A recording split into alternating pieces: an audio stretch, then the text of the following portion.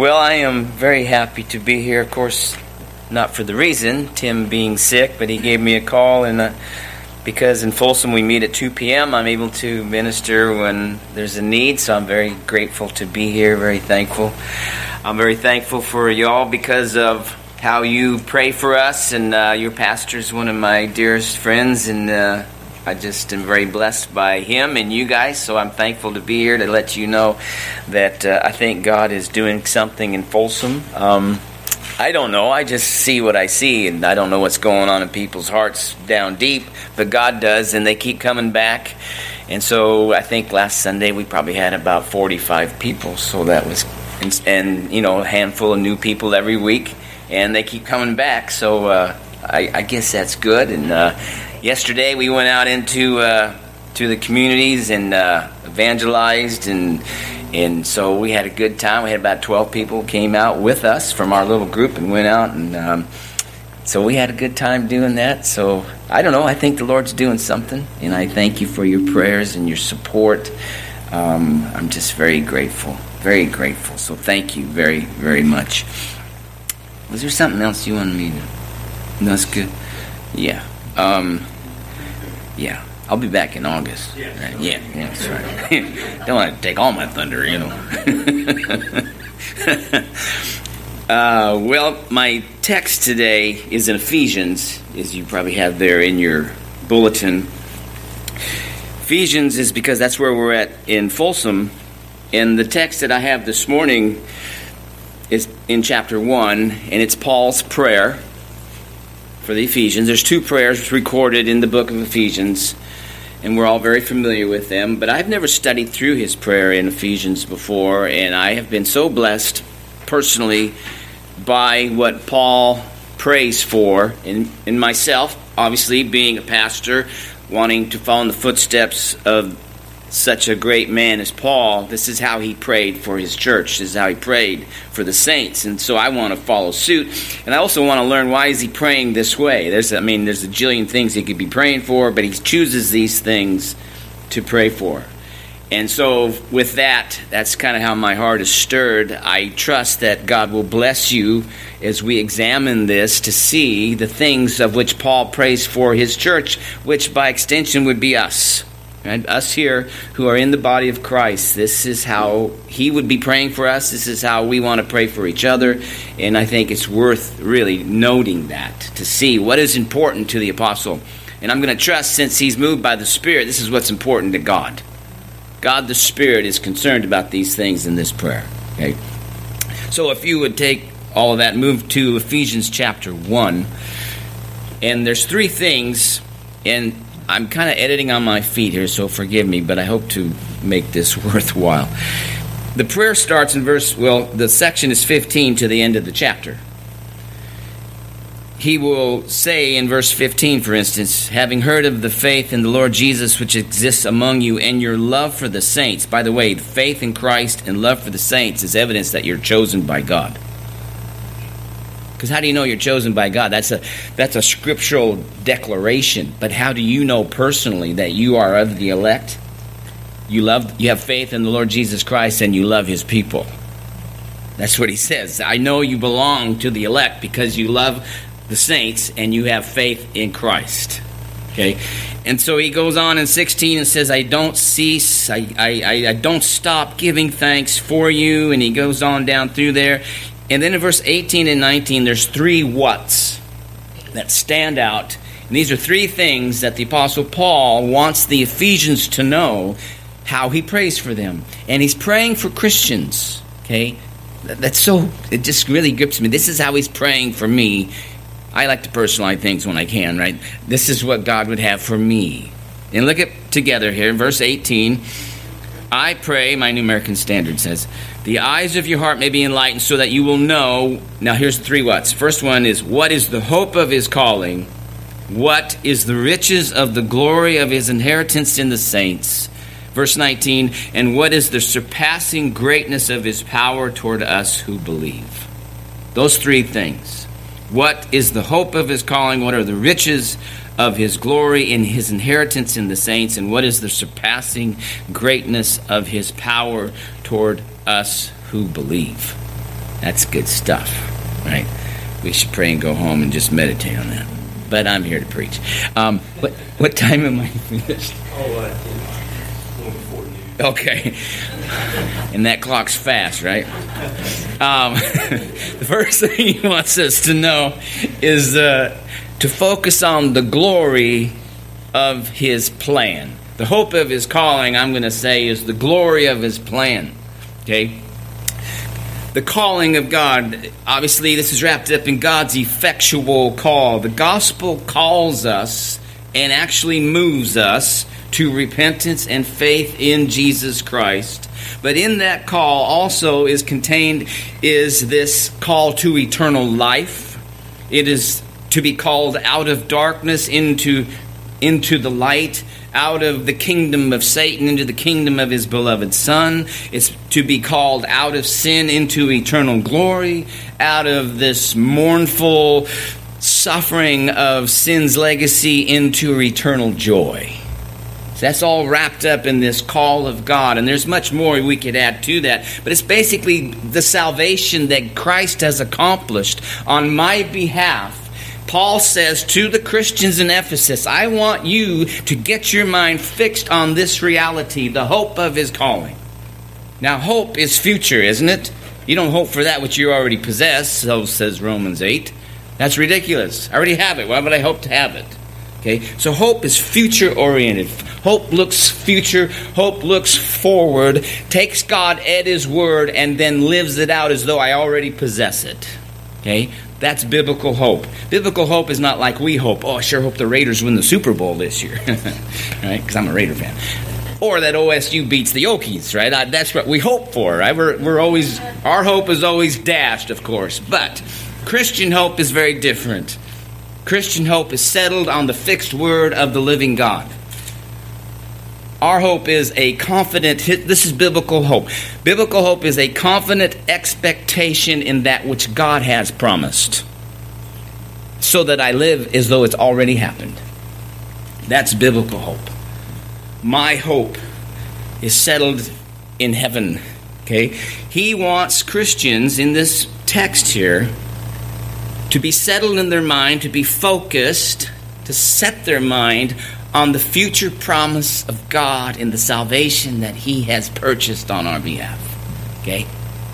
That's just... Now, don't we all need hope? The world needs hope just to get out of bed. Isn't it amazing that an unbeliever gets out of bed, really? I was saved at 30 years old. I remember those days.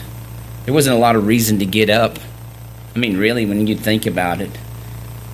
But us as Christians, we're the only ones who really have any reason to get out of bed. Right? Our hope is secure. That's why the world is so tragically lost in all the drug and all this stuff that's going on in our world. It always has been. It's just more...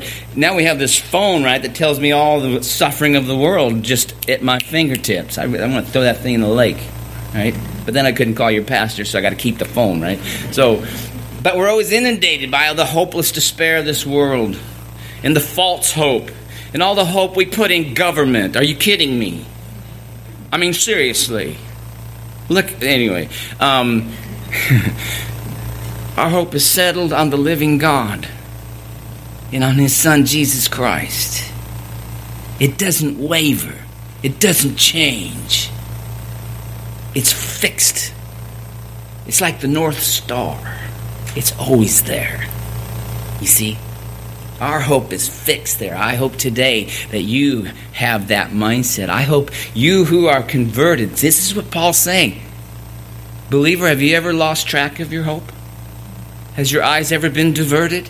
Have you ever been in despair as a believer? That means you've lost track of who's on the throne. That means you've lost track of what salvation really means. Amen? Hope. Because I asked this, okay, Paul, God, why do you start here? Why is this the first thing he wants to pray after such a glorious first half of this chapter? The spiritual blessings that we all possess, chapter 1, verse 3. We all possess this in Christ. All the glorious first half of chapter 1 is ours in Christ Jesus. And then he prays, I want y'all to just take a break here and set your mind on that which God has promised in Christ in the future. Why does he start there? Because we forget. And as Smokey prayed, you cannot live in a manner worthy of Christ without this hope being your North Star, I guarantee you. Because trials and tribulations are coming. You all know that. You've been through that. Persecutions are growing in this beloved land of the free of ours. And you'd be a fool not to focus on those things. And to be mentally, spiritually, prayerfully prepared for the day that's coming where this might be illegal. How are you going to live in a manner worthy of Christ if your mind's not focused on the hope of his calling? It won't. You'll be all over the place in your walk. Paul says to set your mind on the hope of his calling. Can I chase this around in a couple verses? Go to 1 Peter, please. And I'm going to go kind of fast, so only because I know you're familiar with a lot of these things, but this is part of that hope of his calling. 1 Peter 1:3, notice what he says here. Blessed be the God and Father of our Lord Jesus Christ. Why? Who according to his great mercy, mega mercy, he has caused us to be born again, notice in the New American Standard, to a living hope. Okay? Interesting, he uses the adjective before hope, they're living, which is to emphasize, right, that the hope of a Christian is vibrant. It's active, you see. And what does he root that living hope in? It's not just some cold metaphysical, theoretical thing off there in the distance. Living means it's right now active. It's with me. It's in me. How did that hope become living, or why is it considered living? Is because it's rooted in the resurrection of Jesus Christ, as it says in the verse. The last verse says, through, channel by which this living hope comes, through the resurrection of Christ from the dead. Our hope is vibrant because the one in whom it is placed is alive. You see? Do you expect to be raised from the dead? I hope so. I really hope so. Because if you're a believer in Christ, right, you have that hope. You have that expectation. Because Jesus Christ was raised from the dead, you see. And he's the first fruit. He's the prototype. The firstborn of many brethren, you see. He's raised from the dead, which is to encourage me that I too shall be raised from the dead. And that's my living hope. That's my confident expectation. Okay? From there, go to 2 Thessalonians chapter 2, please. 2 Thessalonians chapter 2.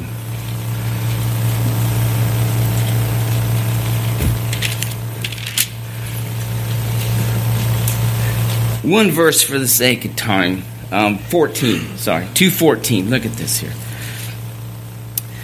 Paul writes to a group of people, by the way, he didn't spend a lot of time with, but he gave the whole enchilada, right? I mean, he spoke about eschatology, second coming. He covered everything, and he was only there a few weeks. Okay, 2:14. It was for this he called. There's that precious word. He called you, believer. How? Through our gospel message is how you were called, that you may what? In verse 14. Gain what? Speak to me. We're amongst friends. You ever seen Alex Montoya? He says, speak to me. Come on, speak to me. Right? You ever been in it? I minister to a lot of Russians. I love the Slavic community. But it's like pulling teeth, man. I said, you need to act more like my Hispanic friends, Latinos out there. Come on, speak to me, right? Speak to me. How? Look at that verse again, 2:14. It was for this he called you through our gospel. So the gospel is what awakened and called, that the goal of the gospel call is that you may what? Gain the glory of our Lord Jesus Christ. Do you see that? Whose glory are you going to gain? Not your glory, his glory. That's part of the hope of the calling. That's an expectation because that's a promise of God. Do you take God at His word? Do you think you're walking by faith? Do you believe this? Do you expect this to happen? I'm just crazy enough to take Him at His word. This is what He says. I expect. You won't even recognize me, I'll guarantee you, in glory. Because look at this, and then when I'm in glory, I will possess the glory of the Lord Jesus Christ. Because it's His promise. That's the hope of His calling. You see? That has to be in our mind now, so that we endure all the sufferings and trials and tribulations of today. And you know what else it does? Because I'm finding out that a major theme, foundation of the book of Ephesians is unity in God's church. Every one of us who are born again in Christ have this same hope. Your hope's not different than mine. There's not diversity of hope. There's one hope of His calling. That's called unity. That's called unity, beloved. Right? We might be of different shades. Presbyterians, believe it or not, can be saved. Just kidding. They can be. I'm teasing you. Right? They have the same hope as a Baptist, as an independent, if they're converted and believe the Word of God. You see? We have this hope. Okay. Now, go to 1 Peter 5, please. 1 Peter 5. We have a living hope because of the resurrection of Christ. We expect to gain the glory of Jesus Christ, and that's the gospel's call. That's the call of the gospel. When you're preaching the gospel, you're saying to folks that the hope that they should have is that they will gain the glory of the Son of God. In 1 Peter 5, look at verse 10. Our hope is in this verse. After you have suffered for a little while, and that might be my whole life, a little while compared to eternity, the God of all grace, notice, who called you, there he goes again, to what? To His eternal glory. So you got gaining Christ's glory in 2 Thessalonians. Peter says here that God has called you to His eternal glory in Christ. Is that not glorious? Have you thought about this lately? I hope you think. If not, I hope to awaken your mind, believer. We get so caught up in thinking, the world inundates us. It depends on where you spend a lot of your time. What's informing your mind? If it's Fox News and Tucker, well, you're going to have a certain bent on life. But if it's Jesus Christ from the Word of God, you're going to have a maybe a little more glorious bent on life. Right?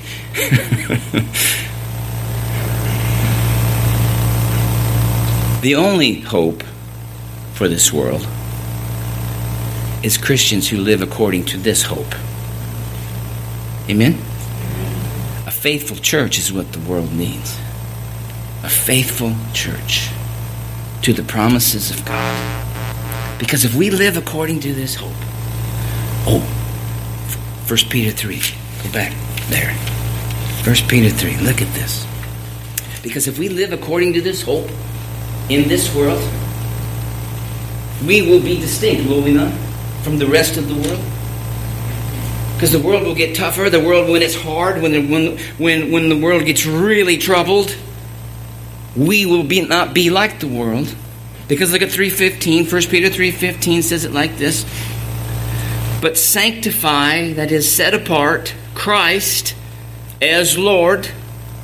So, see what it's the command talking to believers, okay? To set apart. That means that's a mental act of the will to, in my soul, in my mind, in my attitude, to set apart, unique, individualistic, exalted Jesus Christ as Lord. Okay? You're setting apart Him alone as Kurios, as Master. Look at what it says. In your hearts. How does that express itself? You're always being ready to make a defense to everyone who asks you about what? Oh, there it is again. About the hope. Now get this. How are they going to know that you're so hopeful? It's when you're in the midst of dark times and you don't act like them. Amen? If God's just a fair weather God, I don't need him. And neither do you. That's the gods of the world. The God we worship is our refuge. The God that we worship is our living hope. The God that we worship manifests his brilliance in our darkest days. You might lose a loved one of these days. That's going to rock your world. Is God your hope then? Or not? And if he ain't your hope then, he never was your hope. You see, Paul starts there because he knows this is what sets Christians apart. And this is because Christians will suffer like everybody else, but we won't act the same way like everybody else because our hope is fixed in Jesus Christ. Our hope is fixed in the gospel promises, the hope of his calling. We should be expecting eternal glory. We're expecting to be sharing in the glory of Jesus Christ. We're expecting to be sharing in the glory of the Creator. That's the hope of his calling. Part of the hope of his calling, right? Go to Romans 8, please. I hope this is encouraging. I know it's kind of scattered about, but I'm trying to cover as much ground as I can without falling off. Romans 8. If you look at verse... Let's start in 18. Romans 8:18. Look at what he says. For I consider that the sufferings, plural, of this present time are not worthy to be compared with the glory that is to be revealed to us. Okay? Now, he's basically saying there in verse 18, they have no merit to be on the same plane. Today's sufferings and future glory. Okay? Now notice, present sufferings and future, not yet experienced, glory. Interesting. The future is to dominate my present. Okay, look at what he says.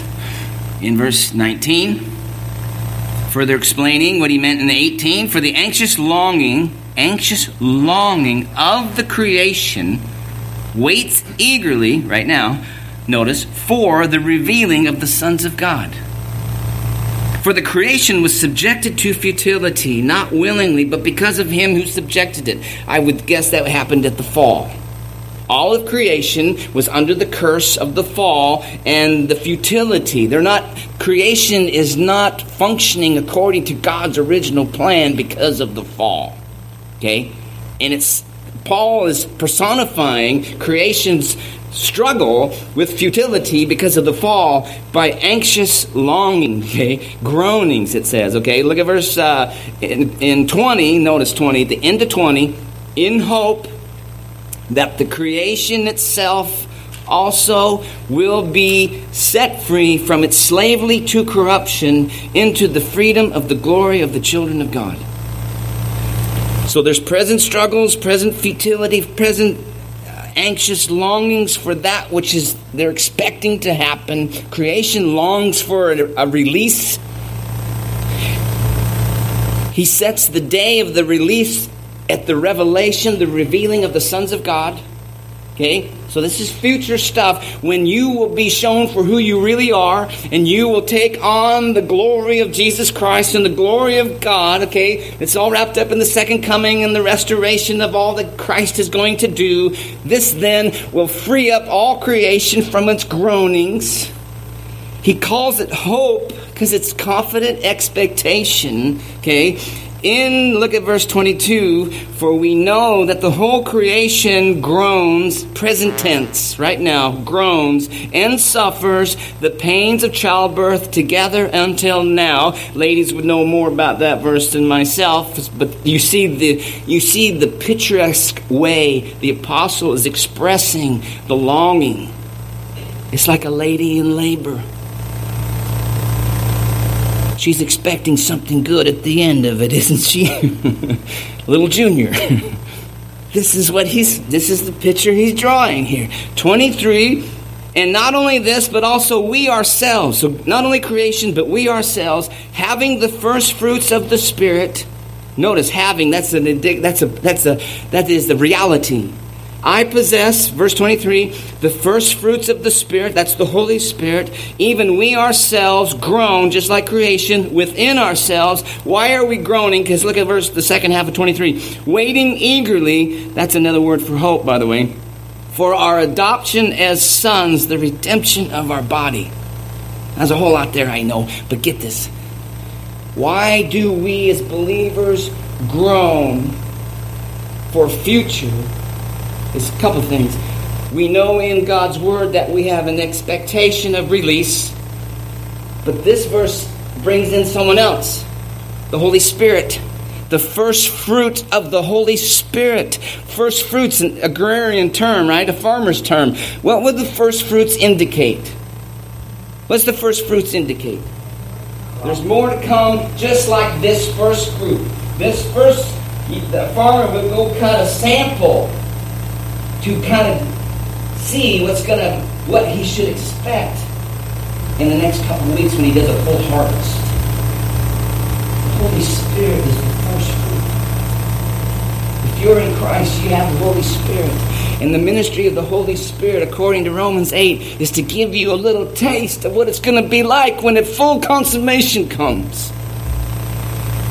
When Mama's cooking soup, and you smell it and you're outside playing. I have a fond memory of this. It gives me goosebumps. And I would come in and Mama would take and she'd give me a sample. It's not quite done yet, but man, that tasted good. Now go out, boy, and come back in an hour to be ready. Do you think I had hope that next hour? You dang right I did. Right? This is what he's saying. The Holy Spirit is the taste. And it's the first fruit. It's just a sample. It's just a sample, beloved. 1 Peter 2:3 says, if we have tasted of the Lord, that he is what? Good. He's quoting Psalm 34, our favorite psalm. Do you see? Our hope is rooted in the promise of God that he's preached to us through the gospel, that Christ has accomplished and purchased on our behalf, and he's given us his Holy Spirit to convince us of that reality. We cannot do it ourselves. It's the sovereign mercy of God to give us his Holy Spirit, and that's just a little taste. It's like, that's good. I can't wait for the full redemption. I can't wait for the consummation. If this sample tastes this good, hallelujah. Hallelujah. Do you see? This is what Paul's praying in Ephesians for believers. And so I'm going to echo to you, get your mind right.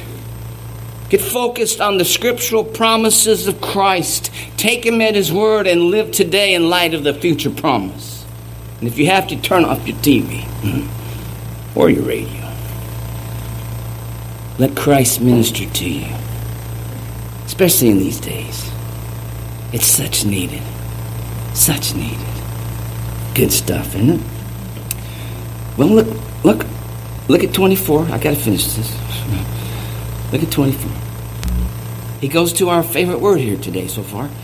For in hope we have been saved. Isn't that great? Isn't your salvation future oriented? If today is, if Joel Osteen's right, I'm going somewhere else. Right? If this is your best life now, I'm going back to the saloons. Right? I had a lot more fun. Right? Not much satisfaction, but a lot more fun. Right? But if your salvation is all present oriented, you're most to be pitied. because this world's tough. But you know why you stay with Christ? Not only because he stays with you, but he's given you that hope. And you say like Peter, where else should we go? You have the words of eternal life. Why would I go anywhere else? You have the words of eternal life. Salvation is rooted in hope, which is future-oriented. Yeah? Okay. But hope that is seen is not hope. For who hopes for what he already sees? End of story. 25, but if we hope for what we do not see, notice please, with perseverance we wait eagerly for it. Hope is the grounds of perseverance. That's why Paul, I believe, begins that prayer in Ephesians 1 with hope, because he wants Christians to have the basis for perseverance. Especially in an era, if you go back to first century, and the persecution that's about to come against the church, right? Ephesians is written in the early 60s. By not too many years coming, you're right, Paul's going to lose his head. Peter's going to be crucified upside down, and there's going to be growing persecution. How will you stay the course? How do you be strapped to a stake and they build a fire under your feet? How do you not recant and sing hymns to Christ while the fires come and burn the bottom of your feet and pretty soon consume your whole body? Do you not think they had a hope? A fixed hope. And what's so glorious is our hope is reality because it's from God. Think of the hope of those dudes that flew jets into the Twin Towers. They had a hope. It just wasn't real. Didn't they have an expectation? That's why they drove those planes into the Twin Towers in New York on 9/11. But they woke up to a really shattered dream. Our hope is fixed. Scripture says, to those who put their trust in God will not be disappointed. You will not be disappointed, beloved. You will not be disappointed. The hope of salvation in the future, you're going to be free from sin. You're going to be in a glorified body. No more aches and pains, no more sorrow, no more sufferings. You're going to have the glory of God radiating from you, because he promises that. You're going to be in such... Go to 1 Corinthians 15 real quick.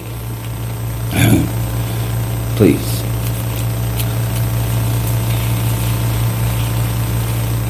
I just love it. This gets me going. 48 and 49 just, I think, will be good for us. And in the context, he's talking about resurrection, obviously. Chapter 15 of 1 Corinthians. Look at verse 48.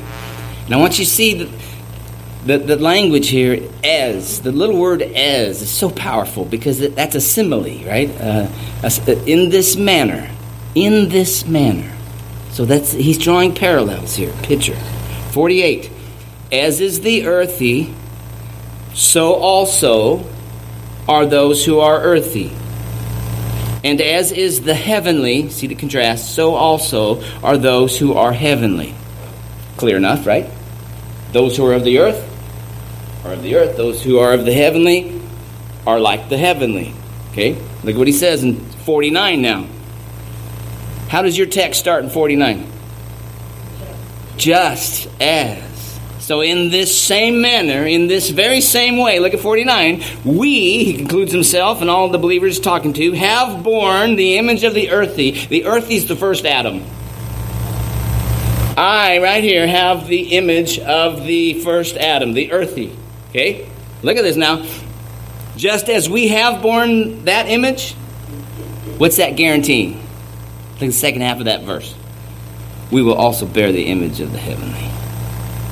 Is that not incredible? It's real simple. Maybe because I'm simple-minded, it just excites me. But I have to... Do you read that like I do? Do you see what he's saying? If you have any doubt of future glorification, just look in the mirror.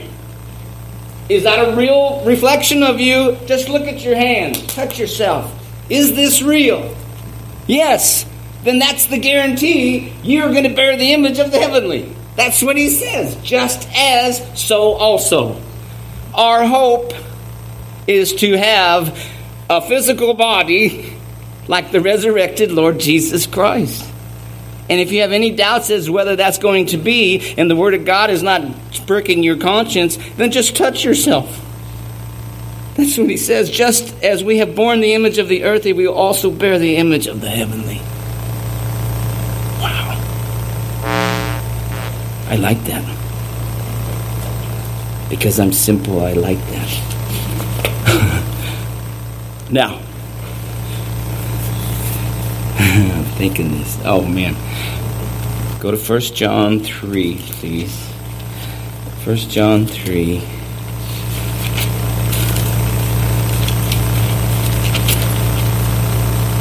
I want to pick it up in verse 2 and 3.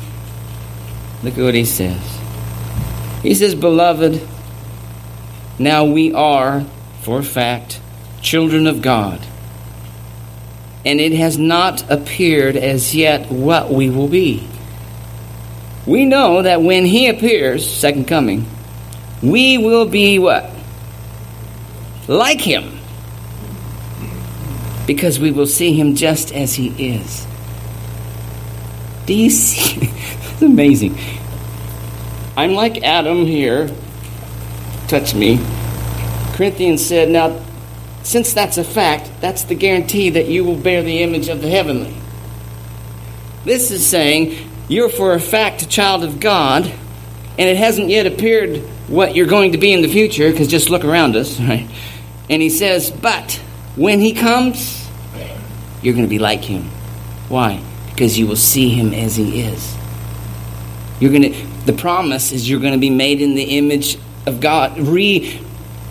First, Romans 8:29, predestined to be conformed to the image of Christ. This is this conformity. It's the restoration of the image of God in fallen man through redemption, through this salvation. And the promise of God is that you're going to be restored into the very image of God of which man was first created. But even greater, you're in the image of Jesus Christ. Look what he says in verse 3. Does that future hope have any present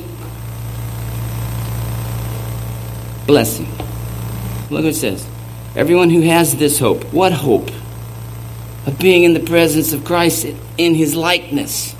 That hope. Do you have that hope? Look what it does. Purifies himself just as he is pure. Isn't that cool?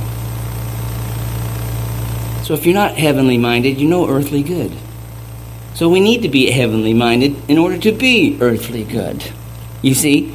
And our heavenly mindedness is this hope that sits there like a North Star. That hope is then comes down to my present life, and it causes me to be holy. It causes me to set apart from this world and to follow Jesus Christ, to be like Christ. If that's my expectation in the future, it then's going to move on me now to put off sin and to put on Christ. You see, it's going to move me now to stay in the faith, even though it causes pain, even though there's persecution. It's going to cause me to step in his steps and still trust him, even though he takes your beloved away from you. And you say like Job, the Lord giveth and the Lord taketh away. Blessed be the name of the Lord. Because you have a hope. You see, that's where Paul starts. The church should be the most hopeful place on the planet. People should come into our buildings and they should, boy, this smells like hope here. Right? Like those little scratch and smell, sniff things, you know? It's like, wow, this is a hopeful place. Right? Amen. Well, next, go back to Ephesians, please. Because it gets gooder.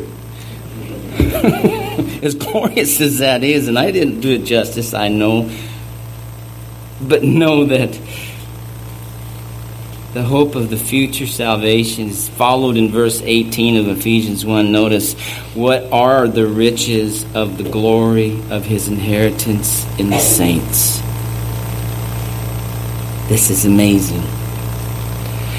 Now, it is true from Scripture that the saints have a glorious inheritance in the heavenlies. Amen? As a child of God, we have glorious hope of an inheritance in our family. But I don't think that's what he's talking about here. This is God's inheritance in you. Wait a minute, now you sound like a wacko heretic. Well, look at this again. What are the riches of the glory of his inheritance in the saints? Not the saints' inheritance in God.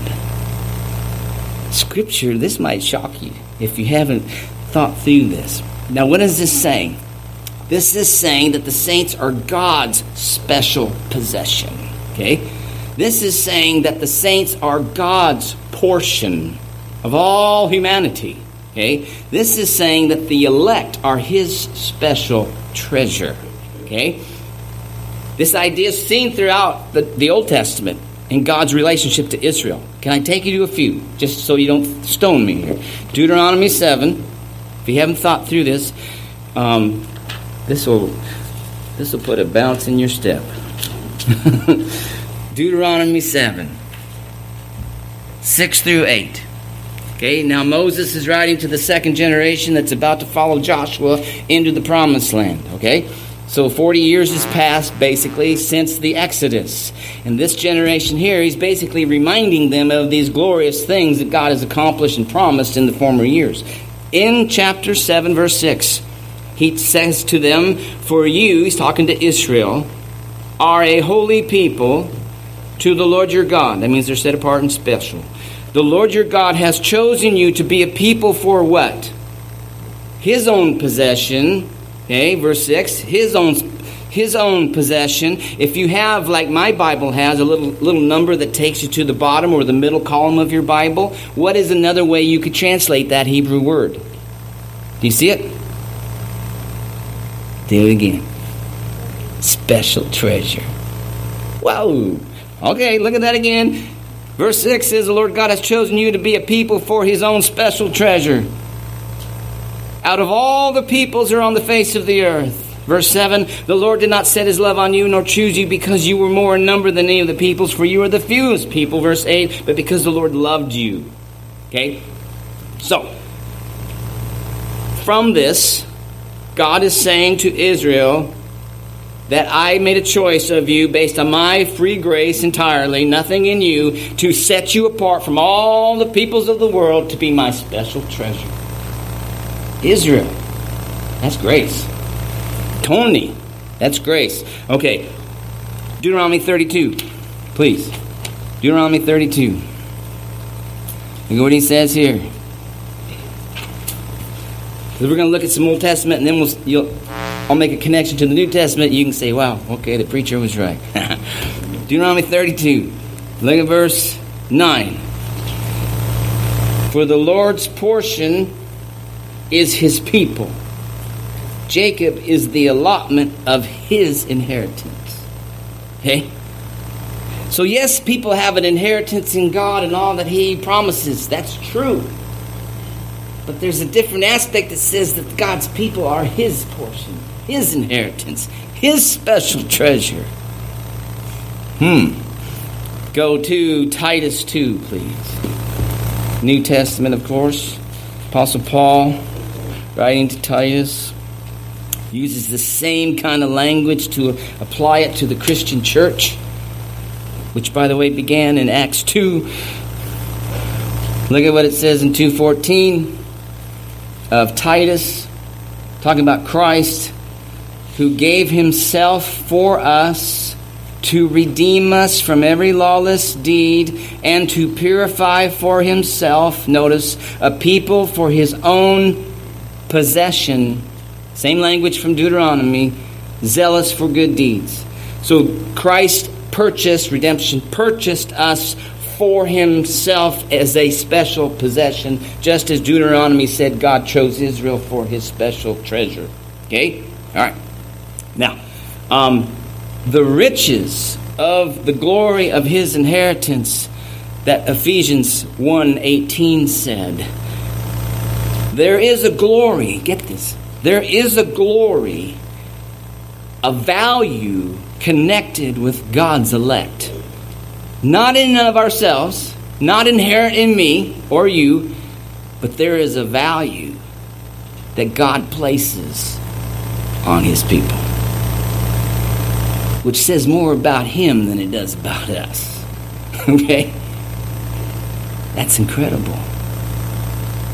It's incredible. Go to John 17. And with the time I have left here, I'm just going to go to as many verses as I can to speak to this so that you walk away and say, man, we are a special treasure because of grace, not works. Where are we going? John 17. Look at this. The high priestly prayer. This is glorious. My goodness. I don't know how we read this and still get up off our face. John 17, the high priestly prayer. Look at this glorious text. We'll begin and say verse 22, just for the sake of reading here. But 22 and down maybe to 25. Look what Jesus, high priestly prayer, look what he says. The glory which you have given me, the Son says to the Father, the glory which you have given me, what did he do with it? I have given to them. Wow. End of story. That they may be one. See, there's a unity. Just like Ephesians. You see, same hope of calling. We are all God's special possession and treasure. There's unity in the church of God. Verse 23. I in them, you in me, that they may be perfected in unity, so that the world may know that you sent me. That's how important this is. And what? Love them even as you have loved me. Do you see the little simile again? As? In verse 23. Love them even as you have what? Do you see what he's drawing a comparison to? The Father loving the saints to the same degree and manner as he loves the Son. And your mind should be going, well, how did he love the Son? But does the Father love the Son? In infinite perfection, infinite adoration, infinite love the Father has for the Son. And he loves me in the same way? Verse 24 says, Father, I desire that they also whom you have given me be with me where I am, so that they may see my glory which you have given me, for you love me from the foundation of the world. Look at the glory that we possess is Christ's glory that the Father gave to him. The love the Father has for the Son, he has for his church. We are indeed his special possession, special treasure, set apart, marked off from all of humanity is his church. And you are objects of his massive, infinite affection. And it's all of grace, it's all of him. It speaks of his magnificent, glorious grace, and yet our sinfulness. What a God. Paul wants his church to remember the hope of his calling and how much God loves you. Not K-Love loves you, but actually Jesus Christ, blood and gut, hanging on a cross, loves you. Is that not glorious? That should light a fire in our belly, man. That should make every one of us worshiping missionaries, even if it's across the street. Amen? Amen. This is what Paul's saying. We need this, don't we? Why do we have... What is communion? What's another name for communion? It is it's a sacrifice. What is it called, though? It's like the Passover is also called this. No, not a sacrament. A love feast to help us what? Remember. Are you telling I could forget? The sacrifice of Christ.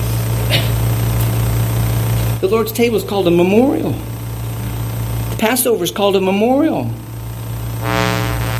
because we forget. That's amazing.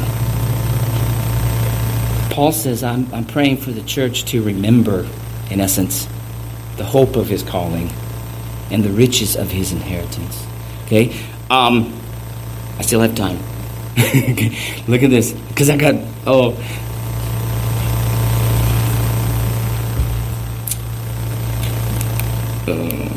to Zephaniah, please.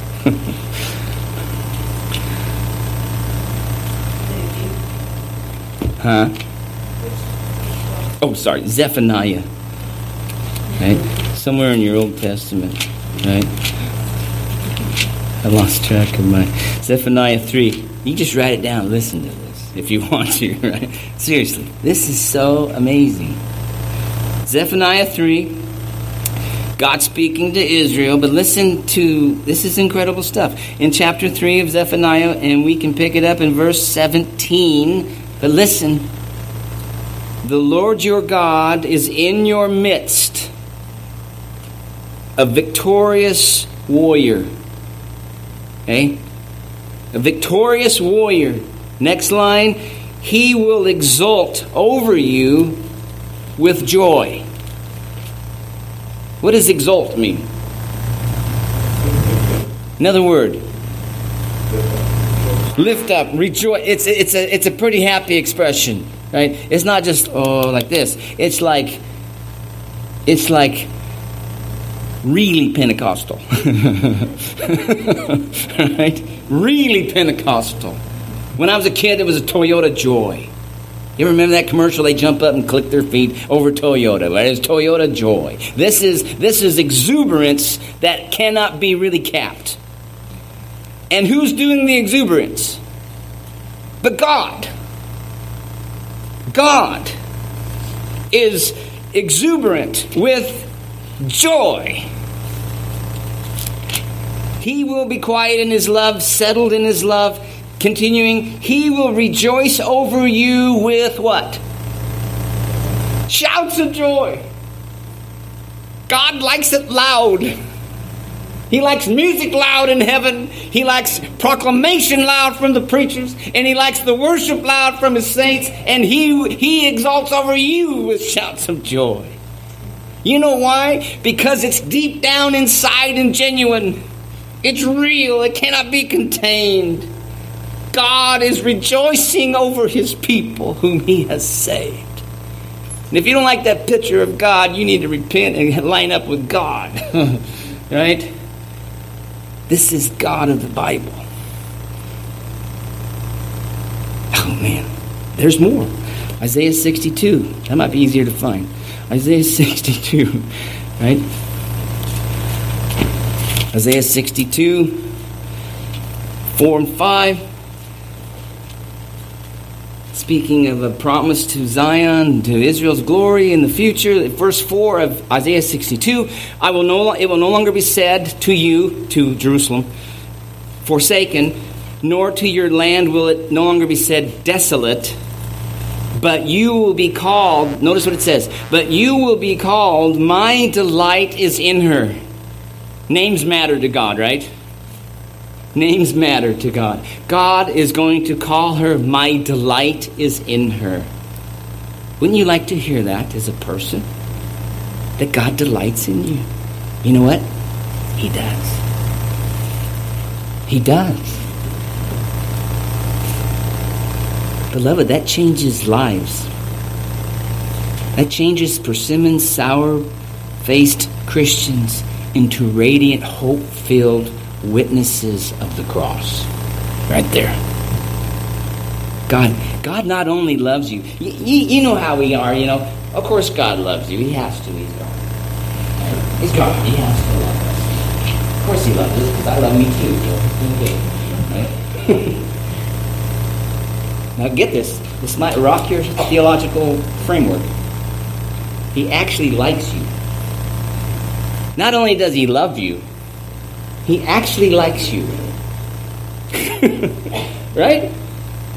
How do I know that? Because he exults over me. He delights in me. He has provided the way that I can come into his presence, which tells me the goal of God's salvation is that I be with him, to enjoy him. And he enjoys my company. God actually enjoys the company of his saints and exults over them, rejoices over them. Look at this.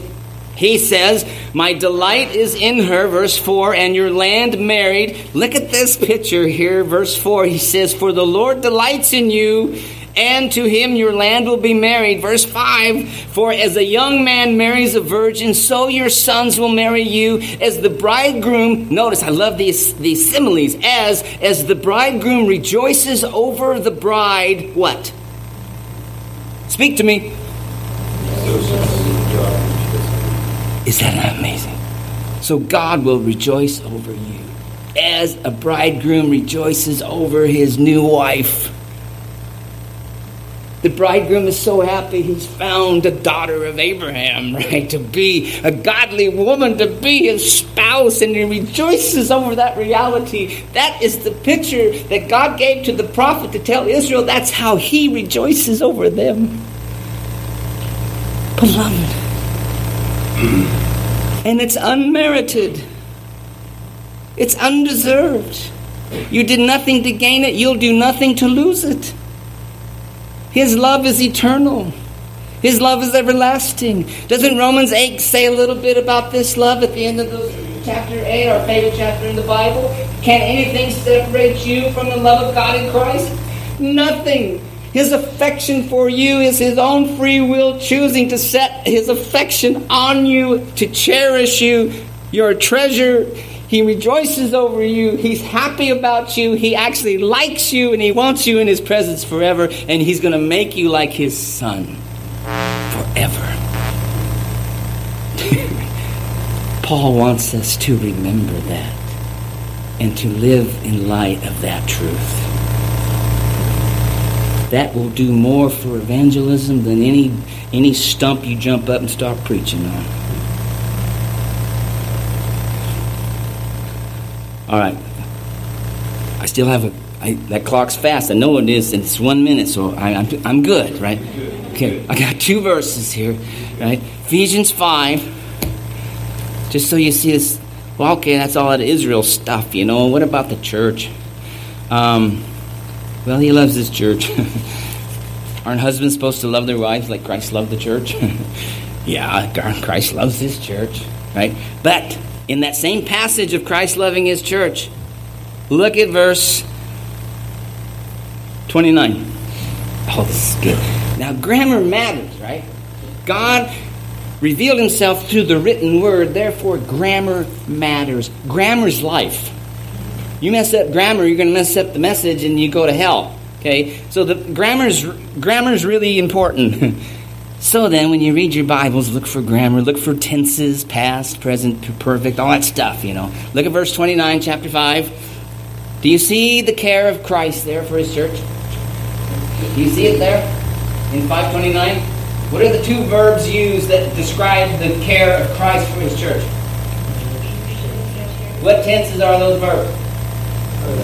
Oh, we got grammarians. And you're speaking truth.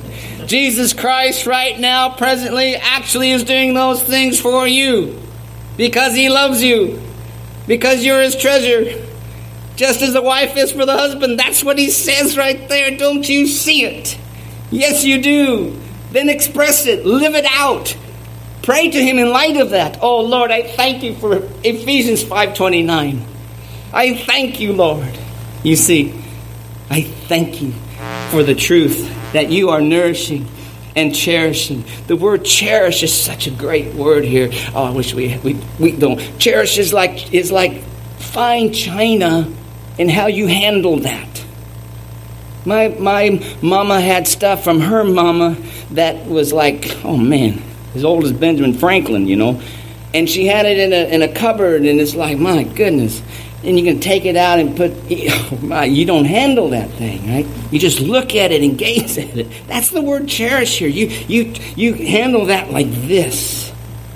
Jesus Christ is not rough and brash with his bride. He treats it with honor and respect. like fine china. You know, in fact, if I'm in the Septuagint, the same word here is used in Deuteronomy 22:6 that speaks about a mother bird setting down on her eggs. She's not just going to plop down like an ostrich, you know. She's going to sit down there like a loving bird. She wants those eggs to survive, right? That same idea is how Christ treats you. Even in the midst of suffering, even in the midst of trials and tribulation, it's not the heavy hand of God. He loves you. He actually likes you.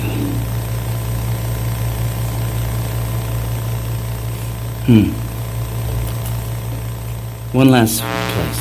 John 12. John 12. So if you're working hard to earn God's favor, quit it. You just trust Him. Take Him at His word, right? How many Christians work really hard to feel the smile of God? Too many, I'll tell you that. Right? Too many, right? We don't serve Him because He needs anything, by the way, right? Does Christ need anything? Speak to me. No. So why are we serving Him? There's a lot of reasons why, but reason number one that we're not serving Him is that He needs anything. He deserves our service. He's called us to serve Him. It's an expression of our love, but it has nothing to do with my salvation in the sense of earning His favor. He's not. Let me ask you this. You don't have to answer, but answer in your mind. Is Christ going to love you anymore because of what you think you're doing for Him? If you're faithful in your Bible study, and we should read the Bible, but that one day you miss reading your Bible, in your heart of hearts, do you sense God's displeasure? If you do, I think you're missing the point. I think you're missing the point. God's love is not merit-based. It's entirely of grace. We receive it. We're stunned by it. We're overwhelmed by it. It makes us happy. And you know what it does? It makes us able to love each other. I'm free to give myself away. You know why? Because my way is secured. Do you see how important that is? If your future is settled in Christ and His love for you is settled by grace, you're free to give yourself away to serve everybody around you. And put yourself in vulnerable places. Take people in your house who maybe shouldn't be there. And helping neighbors that maybe don't deserve any help, but you're there. You see? It's all fixed in this. John 12, look at this. So incredible. John 12, and I want to pick it up in 26, just one place here. But in verse 26, what is the, look at that text there, verse 26. What is the action of the Father? If anyone serves me, he must follow me, and where I am, there my servant will be also. If anyone serves me, the Father will honor him. What's the action of the Father? To honor. Who is He honoring in that text? Those who serve His Son. Is that you? Yeah. Christ is saying that the Father will honor the servants of His Son. The servants of His Son is His church. We've been saved to serve. We've been gifted to serve. Empowered to serve. And the motivation to serve is the love and grace of Christ. And He will honor you. When will He honor you? Probably not in this life, but certainly in the next. There's places in Luke that says that Christ takes on an apron to serve. And it's not John 13 washing the feet. It's talking of the future banquet. And Jesus Christ is going to serve His servants. Right? That's honor. That's love. That's respect. Christ loves you. He likes you. He wants your mind to be fixed on the hope of future salvation, and He wants you to remember that you are indeed a special treasure to God. I'll just say the last one will be done. He also wants us to know the surpassing greatness of the power. That's a sermon all to itself. So look at the empty tomb and realize how much power is available to you. Okay? So there's no excuse. We have all that we need, beloved. I hope this is encouraging to you. I hope it stirs your soul to expend yourself on his behalf. Indeed, Jesus paid it all. Yeah? All to him I give. Let's pray. Father, thank you for your word. We thank you for the promises that are found in there. I pray, Father, you take my attempt, place it in each one's heart as you see and know.